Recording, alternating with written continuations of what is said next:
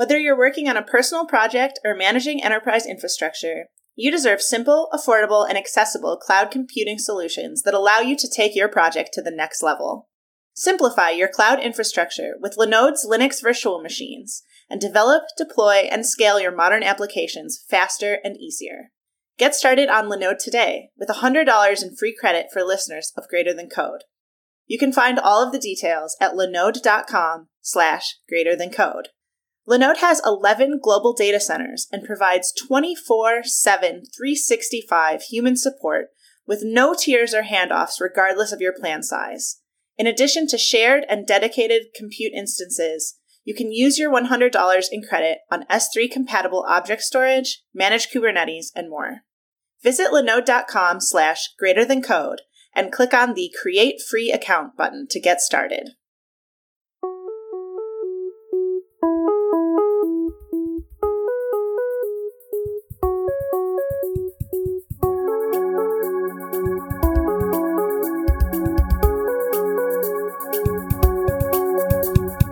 Welcome to Greater Than Code episode 217. I'm John Sowers, and I'm here with Jamie Hampton. Thanks, John. And I'm excited to introduce our newest panelist, Casey Watts. Hi, I'm Casey. Good to see you all. Next up on our introduction list is Lara Major. Lara is the CTO of Motional, where she leads the engineering team developing autonomous vehicles. She was previously the CTO at Aria Insights, a tethered drone startup, and a division leader at Draper Laboratory, where she led the development of machine intelligence solutions. She has an MS from MIT and a BS from Georgia Tech, and she was recognized by the Society of Women Engineers as an emerging leader. Recently, Lara published a book called What to Expect When You're Expecting Robots. So cool to have you on the show today, Lara. Thank you, Casey. It's great to be here. And we like to start every show with the same question. This one is, no surprise probably, what is your superpower and how did you acquire it? Yeah, that's a great question and a hard one to answer. But if I had to pick one superpower, I would say I think it's problem solving. I've developed a way to take the chaos of any situation and figure out a path to get through it. So whether that's a team that's having a challenge and we have to kind of redesign the team, or it's a program where we're going to miss a milestone, or we're struggling to develop the capability we need, or whether it's technical, where we're trying to come up with a solution to a new technical challenge. I have a way of sort of seeing through the noise and finding a path to get to a solution. And how did I acquire it? That's another great question. I think, it somewhat comes naturally to me. I tend to have strong sort of analytic skills, and solving problems has always, I guess, been something I've enjoyed.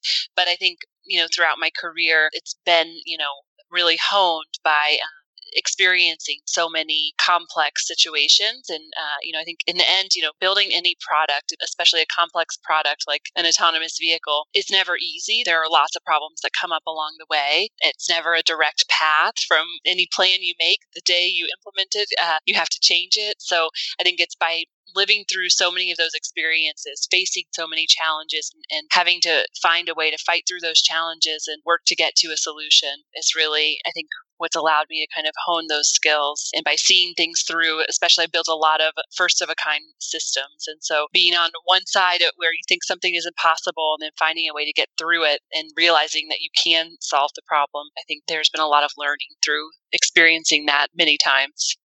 That sounds like a hugely useful skill. I love working with problem solvers. I'm sure we'll hear a ton of examples as we talk to you today. Great. I would love to compliment you on the title, What to Expect When You're Expecting Robots. I think that's just delightful.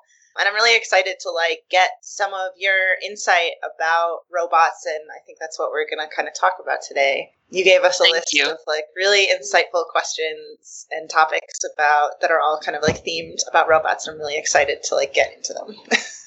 Thank you. Yeah, the title definitely is catchy. I think it sticks with you. And, we came up with it after writing the book. It was, when we were into the book that we sort of realized that title really captured what we were trying to share, which was really around what's next and where's this all going? What's this leading to? And sort of more of the reality of what can be expected and what cannot be expected. So I think in the end, the title does capture sort of the theme of the book. I hope you'll forgive me for asking like a big question, but where is it going, in your opinion? Yeah, no, it's a great question, and something Julie and I worked really hard on. We thought very deeply about that question. Yeah, so I mean, I think the big takeaway from what we cover in the book is that it's probably not going exactly where people think it's going. I think we sort of all had the Jetsons vision of robots, and we expected them to be here, and we expect them to kind of be looking and acting like people. And the reality is that it's different than that there are a lot of problems that robots can solve, and that a lot of ways that robots can help us, but that they need to be designed with that purpose in mind.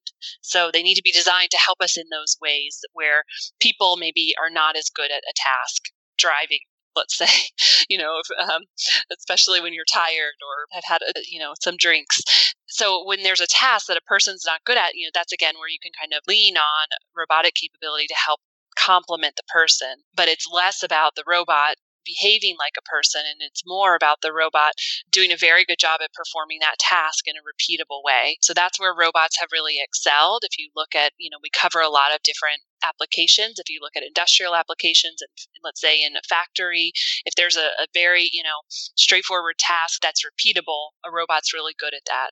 If there's a task that requires a little more, judgment or creativity, that's where people excel. And robots aren't going to get there, anytime soon. So I think, that's one of the themes of the book is that the expectations maybe are a little off from what we've thought in the past, but that there's a lot of potential robots, in their form today, the capability they provide today, ways that they can help everyday people. And that's what we really wanted to focus on in the book is how can we, accelerate designing robots in this way so that they can, again, help society in a safe way. I'm hearing a theme here that the robots we imagined we'd have would be more human-like. But I think the robots we have today actually are personified, at least. Oh, yes, that is true. We inevitably will personify, it's funny. We even personify other electronics, I think, that we interact with a lot, but certainly robots. If you have a Roomba at home, it's probably not that uncommon that you've given it a name and maybe view it as pet-like. It wasn't designed to look like a person. I think that's one of the key things is it was designed, if you look at even just the physical design of it, it's designed to do its task very well, to be able to glide through the room efficiently and, slide past objects very well, to clean the floor underneath a chair or a table. It's not designed to look like a maid or, what some of the past visions of what a vacuum robot might look like. It looks very different than that. I think it's a very human being thing to do, to like project emotions onto other things. I also think that people have like a really, I don't want to say a low bar because like I agree with this, but like we think a lot of things are cute. Like Roombas are cute. Mm-hmm. Yes, that is true. And I think that's exactly the point, that we can design the robots to do their tasks really well. And again, match the form and the function of the robot to the task that they're going to do. And it can still be delightful to people, right? It doesn't have to look like a person to delight the users who are going to encounter the robot. And so certainly those are important things. You're going to trust a system more if you enjoy using it. And there are other factors as well. Like, we need the people who come across these robots, whether, it's a robot they own or a robot that they pass on the sidewalk, to understand what the robot's doing and to be able to predict if the robot's going to get in their way or if the robot's going to complete its task effectively. So there certainly are reasons that we need the robot to behave in ways that people understand. But again, I think it's really kind of changing the fundamental design premise that, again, focusing more on kind of what's the core task that the robots are doing and how to design them from the beginning to do that task very well. Do you think there are also downsides of the way that people like put emotions onto machines in this way?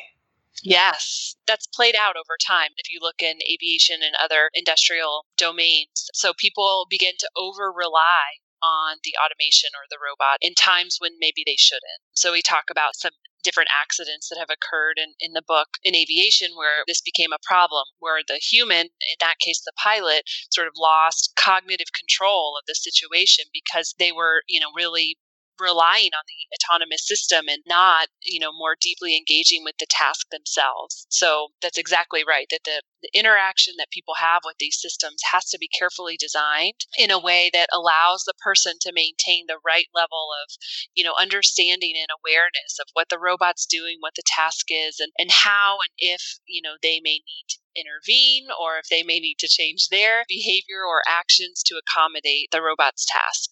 Yeah, I've heard stories about how you can tend to think that, well, like this robotic system, it was obviously designed by experts and it probably knows better than me in situation X. And so you sort of leave it to run things rather than thinking critically about what it's doing and what it's not doing. And I remember reading something a while back about how in situations like these, the robotic system can communicate its level of certainty about what it's doing. Like, I'm doing this, but I'm only 60% certain that this is the right decision. And that way the human can come in and say, oh, you're not 100% certain about this. Let me think about it more deeply and like decide if I need to override.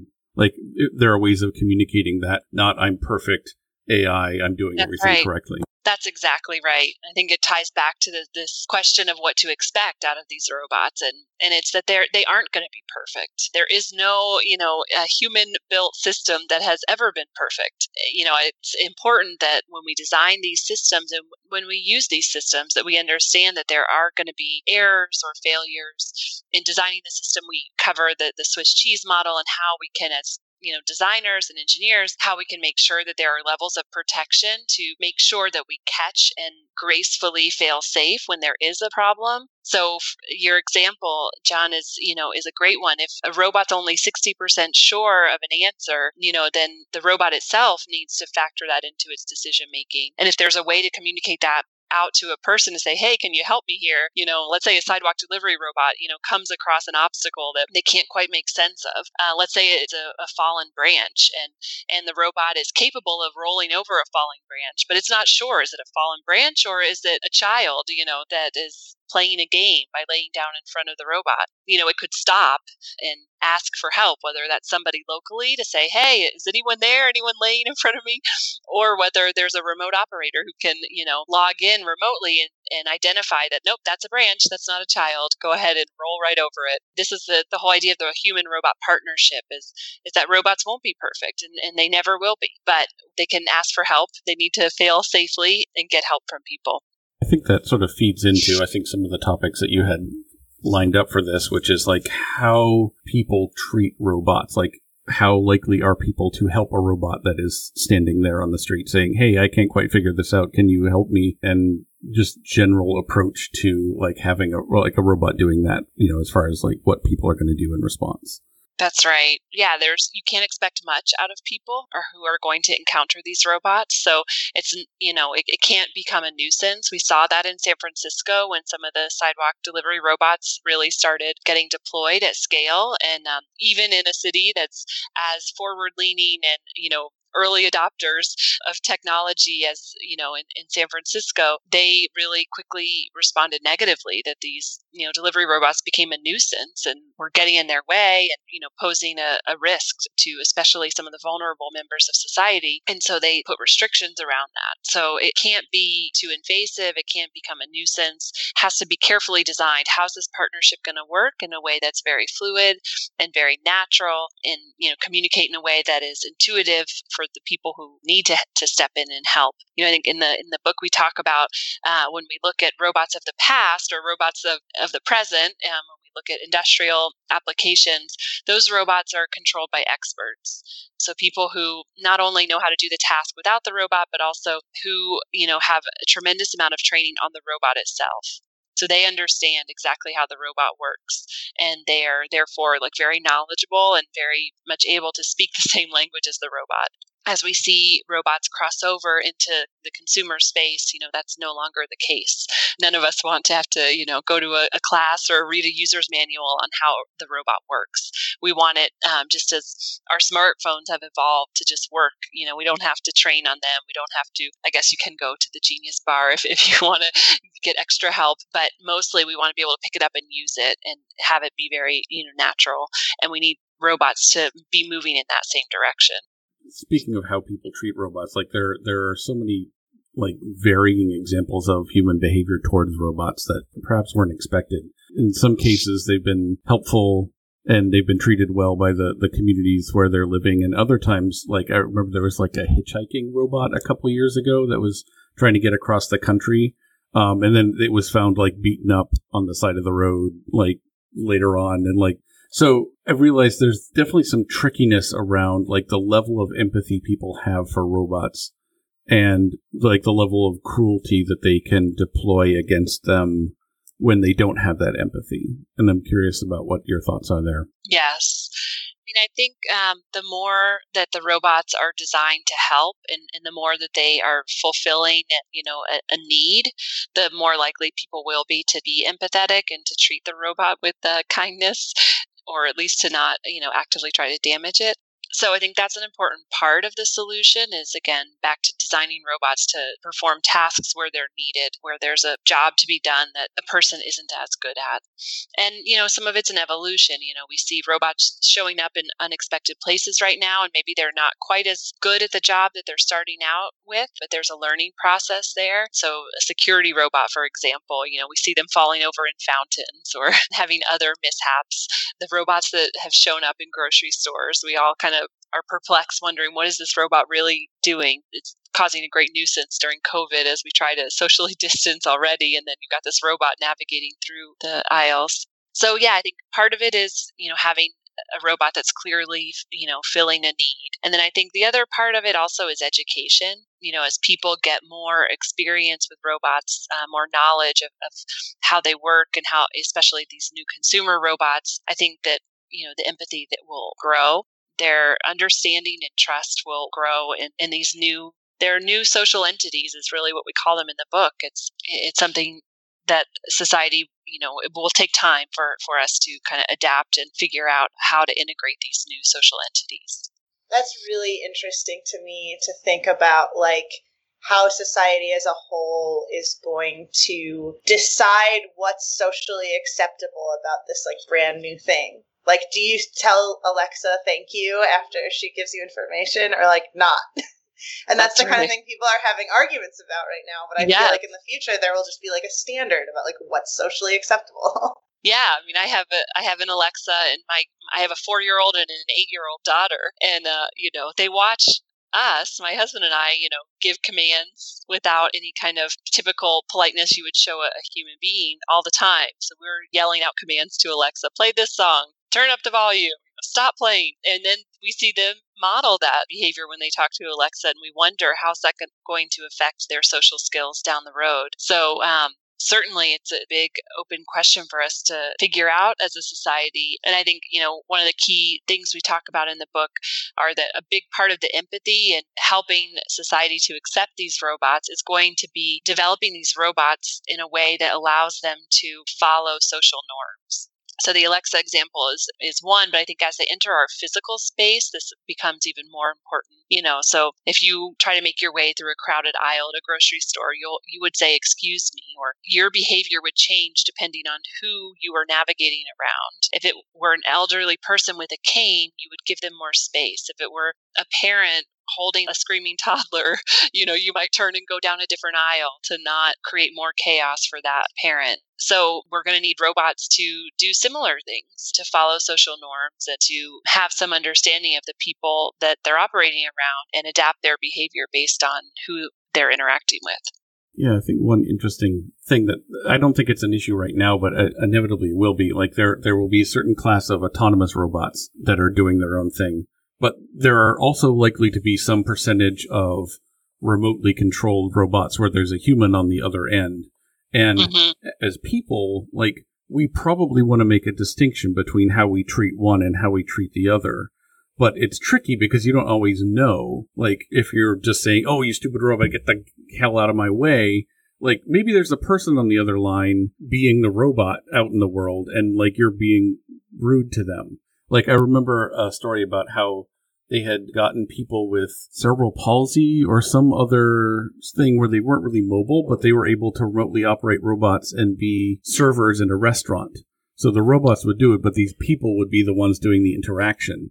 And, like, it brings up so many weird issues about, like, what the standards are for treating, these robots when you don't necessarily know if there's a human behind them or not. Yeah, that's an interesting dimension. And I think certainly, remotely controlling robots or having some remote human, ability for a person remotely to assist the robot is going to be a part of the rollout of these robots for the foreseeable future. And so there, like you said, there will always be a human in some way involved in that robot's activity. So it's not just a machine. That's why we call it a social entity, right? It is a part of a bigger system and it will interact with people. It has been designed by people. It's likely in some way being commanded, whether at a high level or a detailed level, by people. And so, yeah, it's not just a box, a rolling box. It does have a role.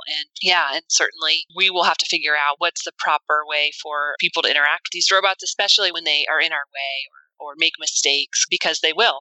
So, like you said, if they know there's a person behind it, they might be more patient for some of those mistakes. I like that term social entity a lot. I think that's really interesting. So some robots might be social entities already and we don't realize it, and some might not be at all. Like, I don't think of my dishwasher as being very personable. That's right. We are surrounded by autonomous systems, more than we realize, which is in some ways you can call a robot. But I think as they get up and move, and they kind of have to coexist in our physical space, that's where these problems really kind of come to a head, and where the social norms and those, both in terms of, the need to engage in a more understandable way by other people, but also the safety of those systems comes to the forefront. Because if they are able to move, usually these systems are pretty powerful and heavy. And so we have to be able to manage that movement and make sure that it's done in a safe way. Yeah, it strikes me that Silicon Valley startups are not the sort of entities that you would want to create like 1,000-pound creatures wandering the sidewalks, because they're, focused on quarterly deliverables rather than like product safety, and that there's definitely going to need to be some sort of government regulation in order to sort of force that safety into the industry, because I don't think it's going to come there naturally. Yeah, and I mean, one thing that we say at Motional is that safety has to transcend competition. So when you're dealing with a strong, powerful machine like a robot or an autonomous vehicle, safety has to come first. And you're right that business, by nature isn't designed to, it's designed to go fast and try to capture returns as quickly as possible. And that might not always be the right path when you're dealing with a safety critical system. And so there have to be checks and balances put into place.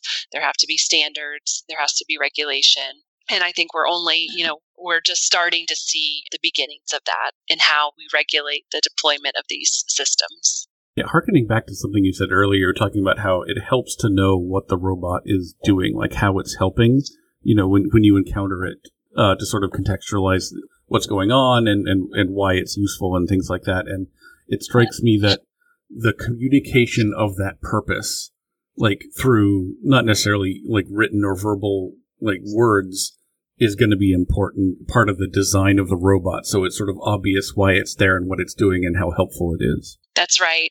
Yeah, it's been shown in other domains that, when a robotic system there's three things that it needs to be able to communicate or that need to be apparent to a person for a person to be able to effectively interact with that system. And those three things are: it needs to be observable. So you need to be able to observe its goals and its action, its intent. The second is predictable. You need to be able to predict what it's going to do next. And the third is directable. If you need to give the robot some type of command, you need to be able to do that in a way that you understand. I think those are three things that are really not easy, but easier to design in when you have an expert user and you have a very, complex control panel that they're using. But when we think about a consumer robot that's, designed with industrial design in mind and trying to delight users while also functioning well, these three things become a lot more challenging to support. And how do you do that? How do you support those, developing that right mental model? And so I think that's some of the hard work that the tech industry has to figure out. And we've seen it in other industries. I think back to when, tablets and smartphones before they existed, and the whole, generation of this direct manipulation models that were developed. Now we all pinch and zoom and swipe, with ease. We know how to interact, with these direct manipulation devices. So we need a similar type of, new language in how we communicate and understand robots. I hope this question isn't too silly, but I wonder what your take is on how media affects the way that people perceive robots. Because I think one thing we haven't brought up is the stereotype of our robotic overlords after they take over. And the only reason people feel that way is because they've seen it in science fiction. And so I wonder what your opinion is on that relationship and how we could maybe use it to guide the way that people interact with robots in the future. Yeah, that's a good question. And I think maybe a part of the motivation for the title as well, that, I think you're right. Science fiction creates one set of expectations that we think are somewhat, pretty far from where we are today. And so we wanted to kind of ground and provide a little more insight into where robotics, are today, what they can help us with, and how we need to integrate them in. I think, yeah, certainly media and, it's great for inspiring us and unlocking creative ideas, thinking in an unconstrained way. But as we evolve to have robots, more integrated with our everyday lives, there are constraints and there are factors there that it's easy, I think, in science fiction to not worry about.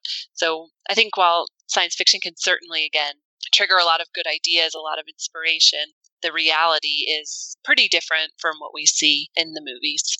Yeah, I think, storytelling in general tends to lean towards certain types of things. There isn't going to be a blockbuster movie that says, robots are introduced and everything was fine. That's right. We tend to see the stories on sort of the extreme ends of things. Although it does strike me that the movie Robot and Frank was a pretty good example of an unconventional take on bringing a robot into a situation. Yes, you certainly see a variety that are closer to reality than others. So I'm wondering if someone wants to update the way they think about robots. I mean, one way they could update it easily is to read your book. That would be great.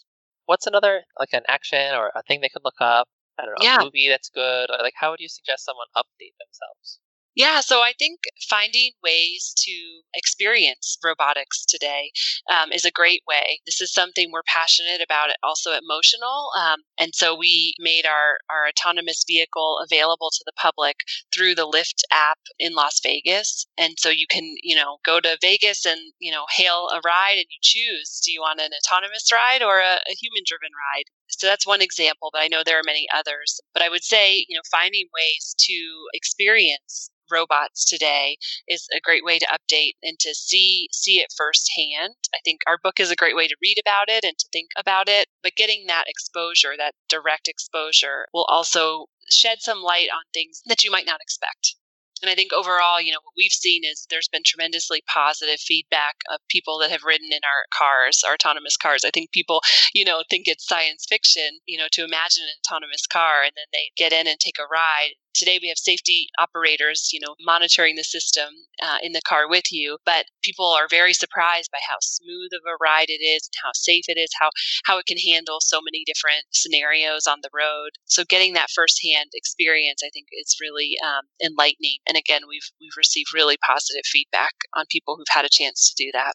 That's awesome. I'd love to try one of those. I wish we had it over here in DC already. I guess we'll have to wait till after COVID and people can travel again. Right.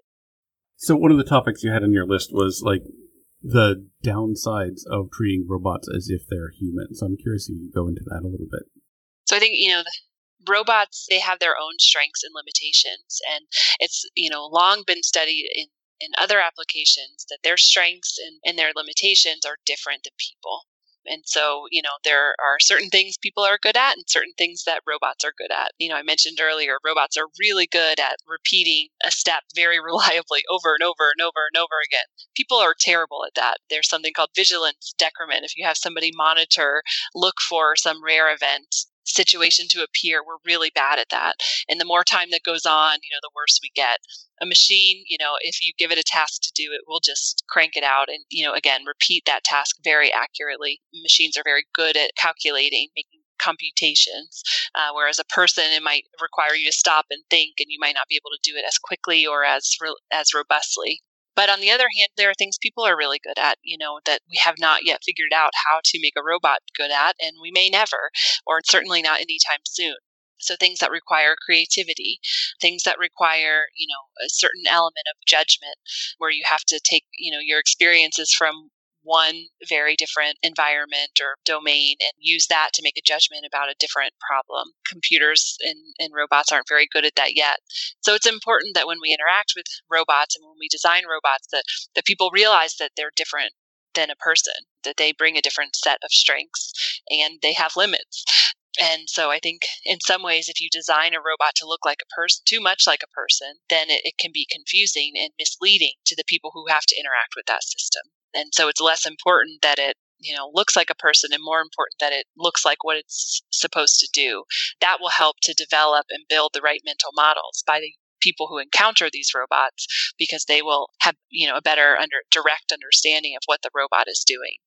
I'm curious about how that could get messed around with by manufacturers. For example, if they find that there's a robot that is getting, pushed around or kicked or whatever by the people in its environment, what if they add in, like, it cries out in pain when it notices it's being kicked? Or, like, in any other sort of social signaling to manipulate the human into treating it differently? Yeah, absolutely. I think one of the things we advocate for is building in, communication that fits mental models that people already have. So you say the example of cry, if someone kicks a robot and you don't want them to, as the designer, have the robot respond in some way that a person will understand, like crying or falling over. Another example, that we look at in autonomous driving is if a pedestrian, is waiting at a crosswalk and looking at your car, trying to decide if the car is going to stop or not. There are many ways you could try to communicate to the pedestrian, I see you and I'm stopping for you. But a natural way that we all use today is when you hear that sound, the screeching sound of brakes, that gives you a signal that the car is slowing down. And so then you might feel more comfort in crossing the road. So I think there are many ways that we can build on, people's mental models that they already have and use that in how the robot communicates to the person. And it goes the other way around too. I think as we see robots start to canvass our neighborhoods, there are ways that you might communicate with another person.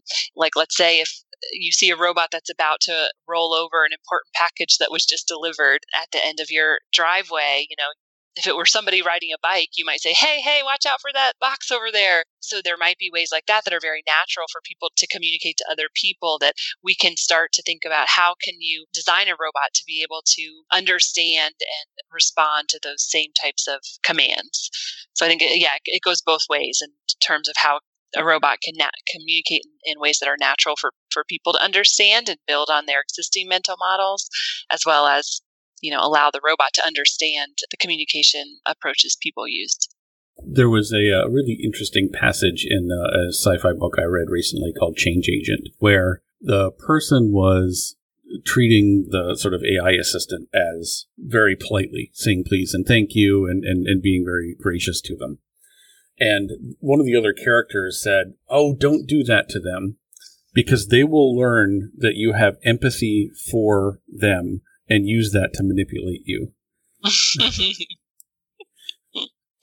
This goes back to what people are good at and what machines are good at. And I don't think robots, anytime soon are going to be as capable at manipulation of that sort. Yeah. Unless the people who are designing them design them that way to learn and adapt their behavior in that way. So I think there's back to this idea of a social entity, that there's a bigger social system that these robots are a part of. And maybe it's useful for the robot to understand that you're empathizing with it. And so maybe it can then, depend on you as a user to respond in certain ways that might be helpful for the robot to complete its task or to effectively engage with you. So there could be positive direction of that, but I think it will only do what it's been programmed to do in the near future anyways. Yeah, that's a ways off for sure. Yes. This makes me think of one of the other topics that you kind of provided us with, which is what we expect from robots, which we've talked about quite a lot, but then also what they expect from us. And I was really curious about that one because my brain was like, well, robot can't really expect anything from us in the way that I am thinking about that word. So I'd really love to get your take on that. Yeah, so I think, big theme of our book is that the solutions to make robots truly achieve the potential that they have to help us in our everyday lives, the solutions are really at the intersection of technology and society. And so it's not the robots on their own. It really is only one half of the solution. The other half is figuring out how these robots are going to interact with people. And so what the robot can expect from you, whether you know it or not, the designers of the robot are making some assumptions about the users, implicitly or explicitly.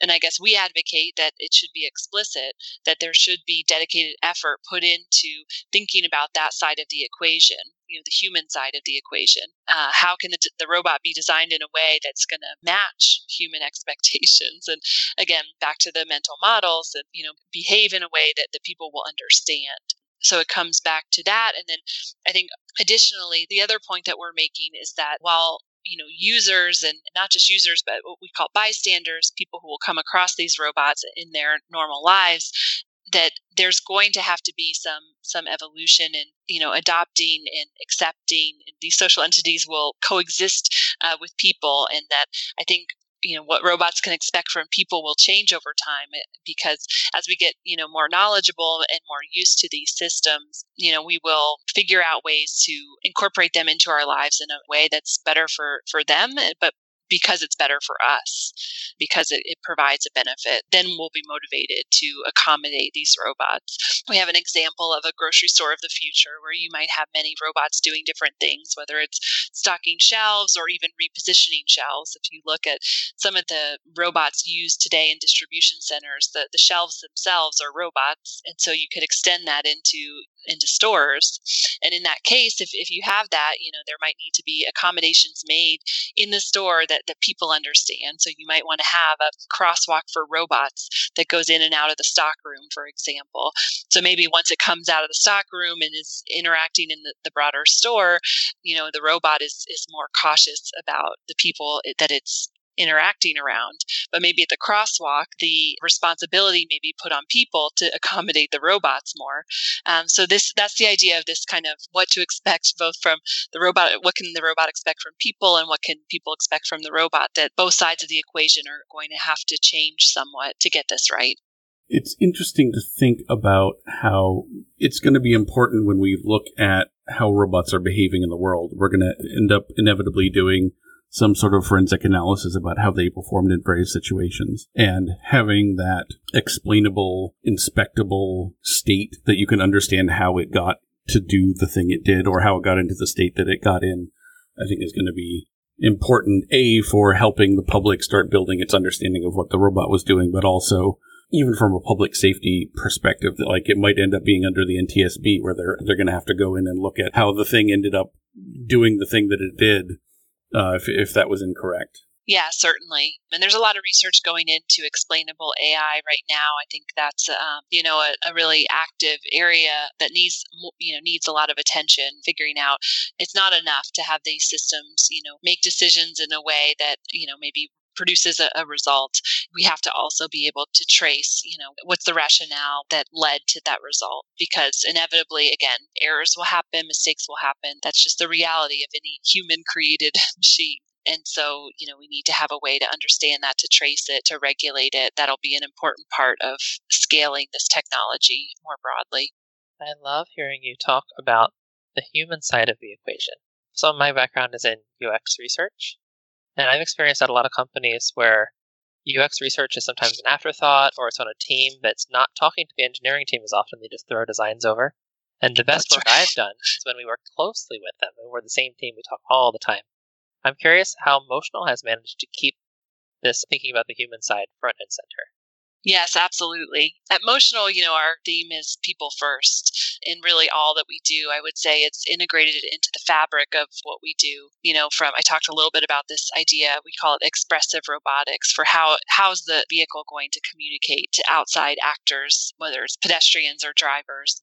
But there are many ways. I think you see it in our leadership, you see it in our engineering organization. We have, we don't just have people who have the strong robotics background, we do have people who have the UX architects who have designed AI that, learns from human behavior and reflects human behavior.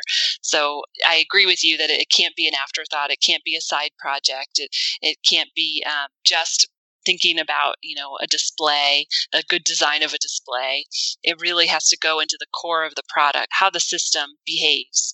Again, as a social entity, the system, needs to be designed from how it makes decisions, how it understands the world, and how it ultimately communicates with the outside world. That has to all be done with an understanding of the human side of the equation.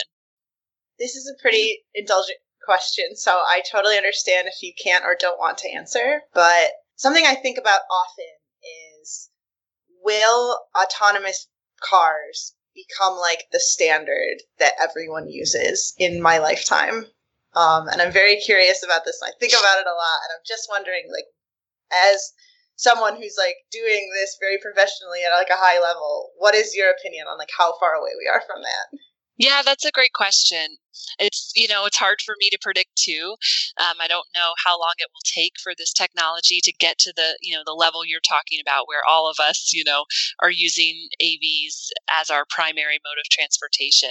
I think, what we're going to see in the next couple of years is that AVs will become a reality for robotaxi application. So in certain cities, you will be able to hail an AV, a driverless, car will take you where you need to go in that city.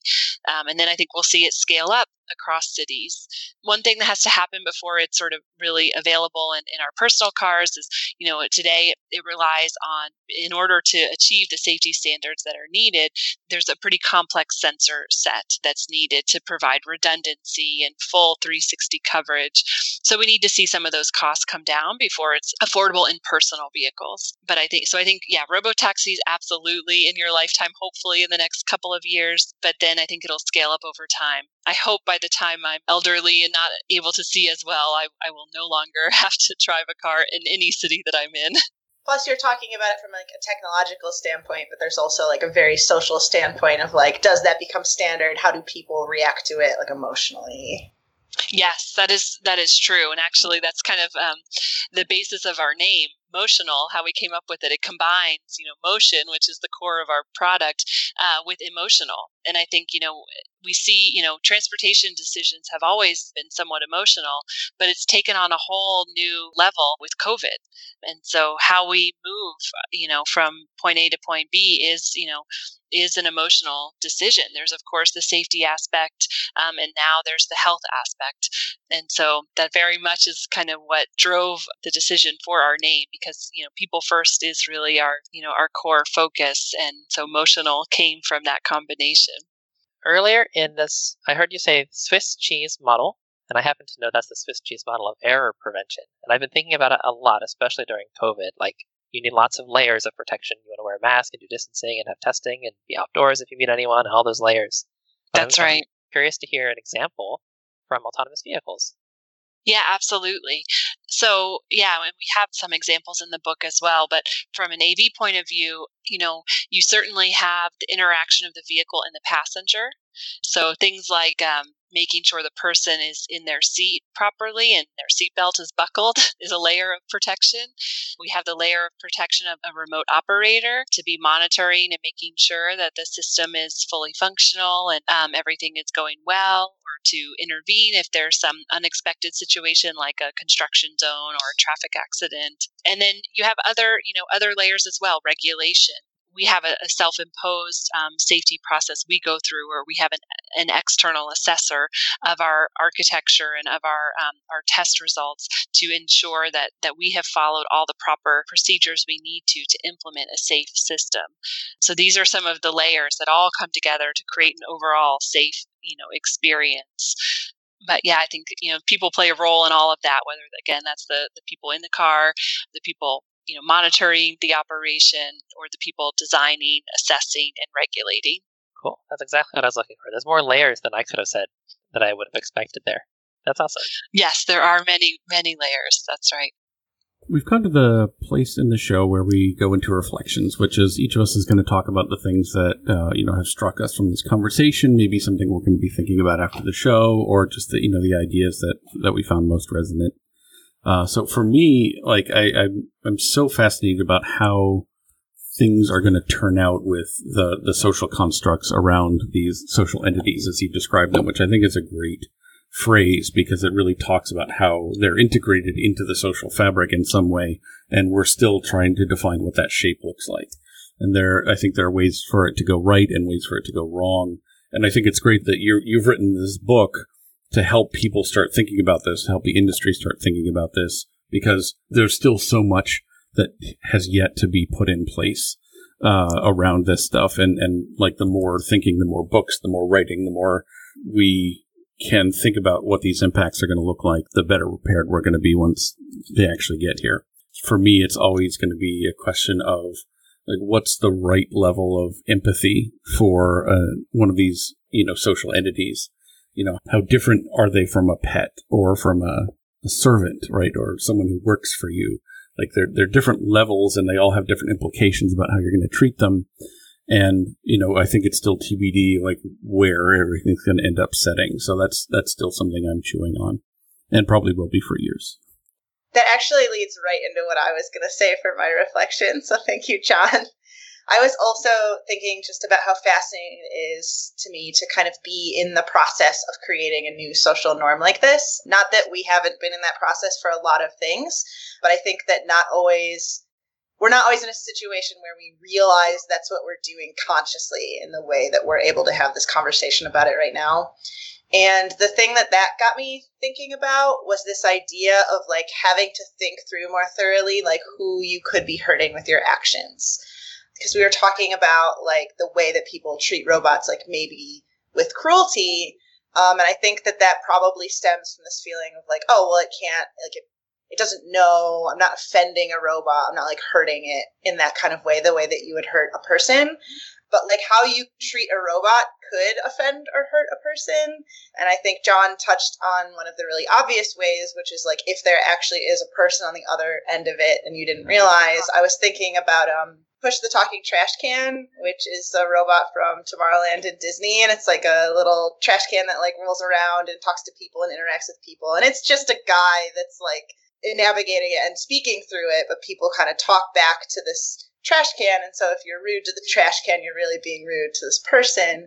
But I could also see like people get emotional about like, we talked about Roombas right at the beginning. Like if you kind of kick my Roomba with the side of your foot, you're definitely not offending its feelings. You're probably not going to like hurt this piece of tech that I own if you're not being like really violent with it. But like you might offend me, like you kicked my Roomba, like how dare you? And so I think that that's kind of just an interesting way that you have to think things through. And I'm also kind of chewing on like, well, how many layers are there of that I should be thinking through and in what situations? There's a couple reflections I want to share, a couple small ones. Sometimes when I leave my apartment, I say, when Casey's away, the robots will play. And I turn on my dishwasher and I set my Roomba to vacuum the apartment. They're both very noisy. I don't want to be with them when they're doing their work. But they're very different, those two. One is a social entity. The Roomba I personify a lot more than the dishwasher, which I never do. And I never noticed the distinction until you said the word social entity and it clicked. That's powerful. The second thing I picked up was the way that you have to think about who's affected outside of the car, not just the passengers. That's a big idea, and it feels so parallel to work in UX. Like if you zoom out from UX, you get to service design. Who else is affected by this one app you're making? Not just the person who uses it, but people around them. So it's like zooming out as a trend, I think, is powerful. I want to see more of that. The third thing I picked up was that we should all be on the lookout for robo-taxis like Las Vegas has. I didn't know they were so close. I didn't know they were live in Las Vegas. That's mind-blowing. That's so cool. I, too, would like to ride a robo-taxi. That sounds very exciting. Yes, please do. We would welcome you to take a ride with us next time you're in Vegas. Let me know. One thing I found really interesting today in our discussion was this play between not wanting these robots of the future to look too much like people because of the potential dangers that could cause by people misunderstanding, how to properly interact with the robot, but also the play between that and the need for the robot to behave in ways that people understand. and how hard, like how in some ways that's a very subtle difference, and hard to get that right. I think, again, since I live in this world and think about it a lot, to me that difference is clear. But in the discussion today, I think we talked about it. We talked about both sides of that and how important both are, and it sort of became clear to me that it's a subtle difference, and it's hard to get that right. This has been really fascinating. Thank you so much for coming on and talking with us about this. Thank you so much for having me. I really enjoyed the discussion. It was a lot of fun. Laura Major, your book is called What to Expect When You're Expecting Robots. It's out now? It is, yes. Excellent. It's available. So everyone can right go buy it. Yes. Awesome. All right, well, thank you for being on the show. Thank you so much for having me.